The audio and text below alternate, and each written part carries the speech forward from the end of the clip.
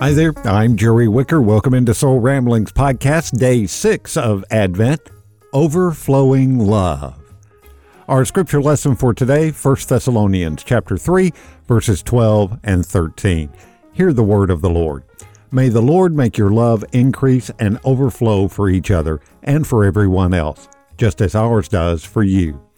May He strengthen your heart so that you will be blameless and holy in the presence of our God and Father when our Lord Jesus comes with all His holy ones.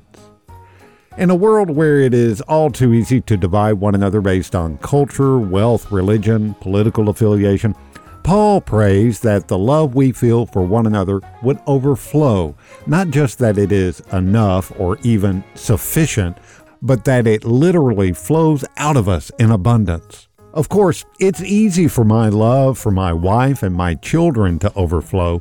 My love overflows for most of my friends and extended family. Hey, we've all got that one weird cousin, right? But what about that neighbor I butt heads with, or that difficult coworker, or even that weird cousin?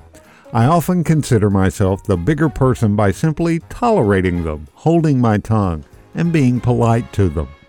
But God doesn't just tolerate me. His love for me overflows. Every day we fall short of the example Jesus set for us. But today, may we strive for our love of one another to overflow. Let's pray. God, thank you for the radical, unconditional love that you show us each and every day. Some people in our lives are easier to love than others. Help us learn to love everyone in our lives as well as you love us, so that our love for each other might overflow. Amen. We'll see you back here tomorrow for Day 7 of Soul Ramblings Podcast, the Advent Devotions. Be sure to click subscribe wherever you're listening, and that way you won't miss a single episode of Soul Ramblings Podcast. Until tomorrow, I'm Jerry Wicker. Grace and peace.